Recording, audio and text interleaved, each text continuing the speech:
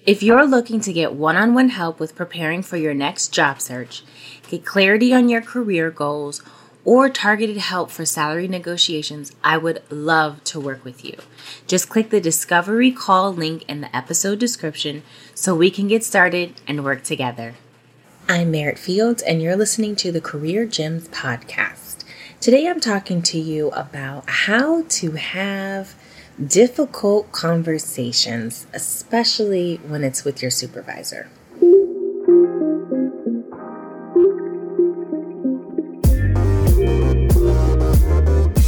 Hello and welcome to the Career Gems podcast. My name is Merritt Fields, and I equip Black and Brown women with clear, results-based, actionable tools to empower their career decisions and teach them how to successfully advocate for themselves.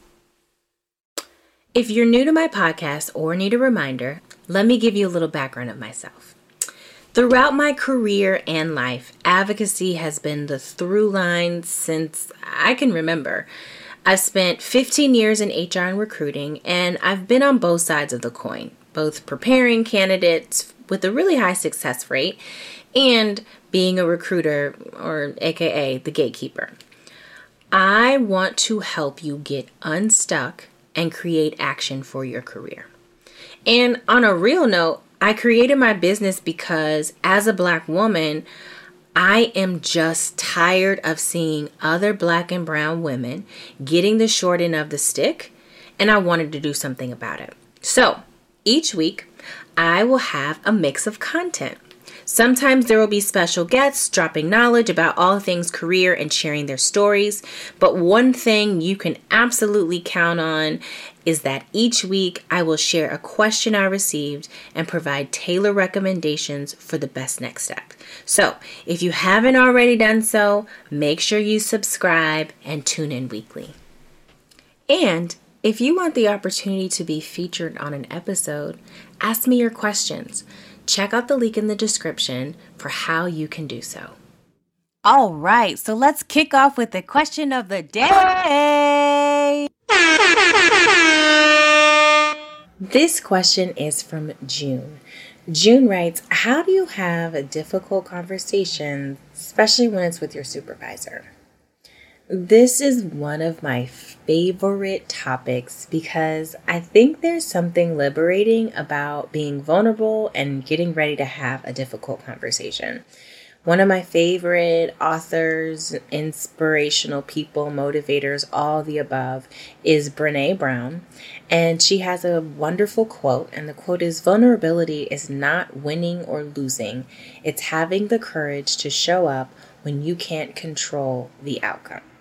So before we even start talking about difficult conversations, I think there's a few things that we should address and kind of talk about just so that you're able to walk in with the conversation and able to be fully equipped for that conversation. So I want to talk about your mindset. And before you even enter the conversation, I think the word difficult in and of itself can already make you have anxiety when you're approaching the conversation. And I think this is even more exaggerated when you're talking about having it with a supervisor or a superior. But the thing that you have to remember is that your supervisor is a person just like you. And as my grandmama would say, she takes dumps. She used the S word, but she takes dumps just like you as well. So that's all to say that both of you are humans and both of you are equals regardless of what your title is. When I approach these types of conversations, and this is probably why this is one of my favorite things to do, when I approach these conversations, I like to think of these conversations as clarity/candor conversations. And I think a lot of times it is difficult for people to have these types of conversations because I don't know if everyone is okay with accepting and telling the full truth. For those who know me personally, and for those who are learning to know me, I am a straight shooter. So difficult conversations for me actually make me more comfortable because I am a straight shooter, and it is an opportunity for me to just talk objectively about behaviors that have happened and things that need to happen or change in the future. So I say all that to say, when you're thinking about a difficult conversation, one, is it really difficult or is it uncomfortable? And if it's uncomfortable, then lean on the quote that I said earlier with Brené Brown about vulnerability. Because vulnerability usually is the reason why people make it uncomfortable. But the more comfortable you become with being vulnerable, the less difficult these types of conversations will have, because usually they're just misunderstandings. So, to ensure when you're going into having a conversation where we need to talk about feedback, and it's usually around feedback, especially in the professional setting, one thing that I have seen firsthand where these conversations are extremely successful is when you set ground rules and you agree on the core values before the conversation happens. This is really important because when emotions come in, it makes it more difficult to remain objective in these conversations. And ground rules could be, when you speak, I just repeat what you say to ensure that I hear what you are saying and I'm not interpreting what you're saying, but I'm actually just listening and I'm actively listening instead of responding. I would say the second one is, around respect. The third one, and one of my favorite, is like, we can agree to disagree. Like, this doesn't mean that we both are going to come to a consensus, but rather we can come to a compromise on what is going to happen. There's a lot of different things that you can come up with ground rules, and I think you should do a digging on what those ground rules are for you. But my point here is to ensure that you have ground rules before you even start the conversation. Now, when it comes to having the conversation, the quote-unquote difficult conversation, I think that it is really to, again, help with the difficulty of the conversation. You have to keep it top of mind for you when you're going in. What's the goal of the conversation? And I think you can also share what that goal of the conversation is at the top of the conversation as well. But for you, what you're trying to get out of it is you're trying to ensure if there's a misunderstanding that you float that misunderstanding at the top of the conversation. There's 3 things that I would say that will help you. Like if I were there and I was like the person in your head and the person in your brain, there's 3 things that I would help you as far as strategy comes that you should keep top of mind. Now, number 1 is you want to seek to understand. This is not the time to be right.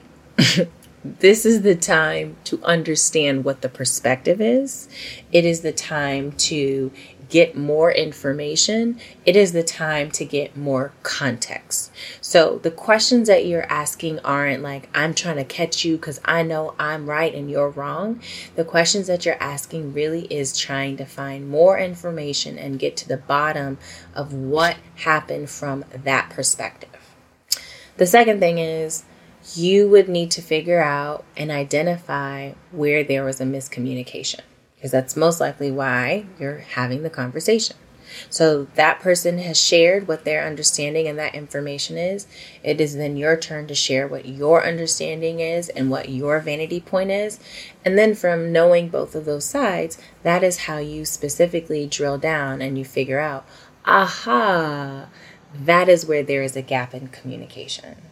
That is where there is something that has been misconstrued. This is the piece that I want us to touch more specifically on so that going forward, when we are in this situation, it's very clear for us to move on. And that actually leads me to the third, which is come to agreement for the future. Again, this is not about consensus. And I think sometimes that's why there's like this weird undertone of the difficulty of the conversation, because sometimes people think that you need to come to a consensus. You do not. The purpose is just finding a compromise. And the purpose is, again, trying to find what the agreement is for the future. Now, I know some of y'all, because some of y'all are like me too. Some of y'all are like, cool, that framework that you gave me, that model that you gave me, that overview that you gave me was fantastic. But what then do I do if I'm working with someone who is a difficult person? That's a whole other story and a whole other ball field. So if it's a difficult person, I still suggest having the conversation. Because ultimately, again, you can't control the outcome of what someone is going to do. That's their decision. That's fine. You're not really even doing it for them. You're doing it for you. So if you need to have the conversation and you need to bring it up to the person and they decide that they don't want to change, they don't want to come to a compromise, they don't want to budge, great. You also have your answer as well. Maya Angelou, one of my favorite quotes of all time, when someone shows you who they are, believe them the first time. So if that is a supervisor that you are continuing to deal with, and that is a supervisor where it is a difficult work environment and not just the conversation, well, baby, it may be time for you to start looking and brushing up that resume and looking for something else that is more suited with what you need from your job position and specifically from your supervisor. And you may need to double check and see, is this even a place where you want to work? So there's a difference between a difficult person and a difficult conversation. This question had everything to do with a difficult conversation. And if it's a difficult person, baby, that's another story. And like I said, you might need to reflect on whether or not that makes sense for you. So I hope this was super helpful. This concludes our question for the day. And you know what? If you guys ever have any questions or comments or anything when it comes to any of the content that I have in my podcast, you all are also invited. And please feel free to email me. You can email me. My email address is hello@meritfields.com. I'll put my email there. But yeah, if this is you, if this is something that you are also struggling with, I'd love to hear from you. Remember, you are magical, and girl, your ancestors live inside you. There's literally nothing you can't do. Thank you for listening and joining me today on Career Gems. Before we go, make sure you show some love for your favorite podcast by subscribing and leaving me a review. And also, if you want the opportunity to be featured in an episode, ask me your questions. Check out the link in the description to submit your question. I hope you have an amazing day.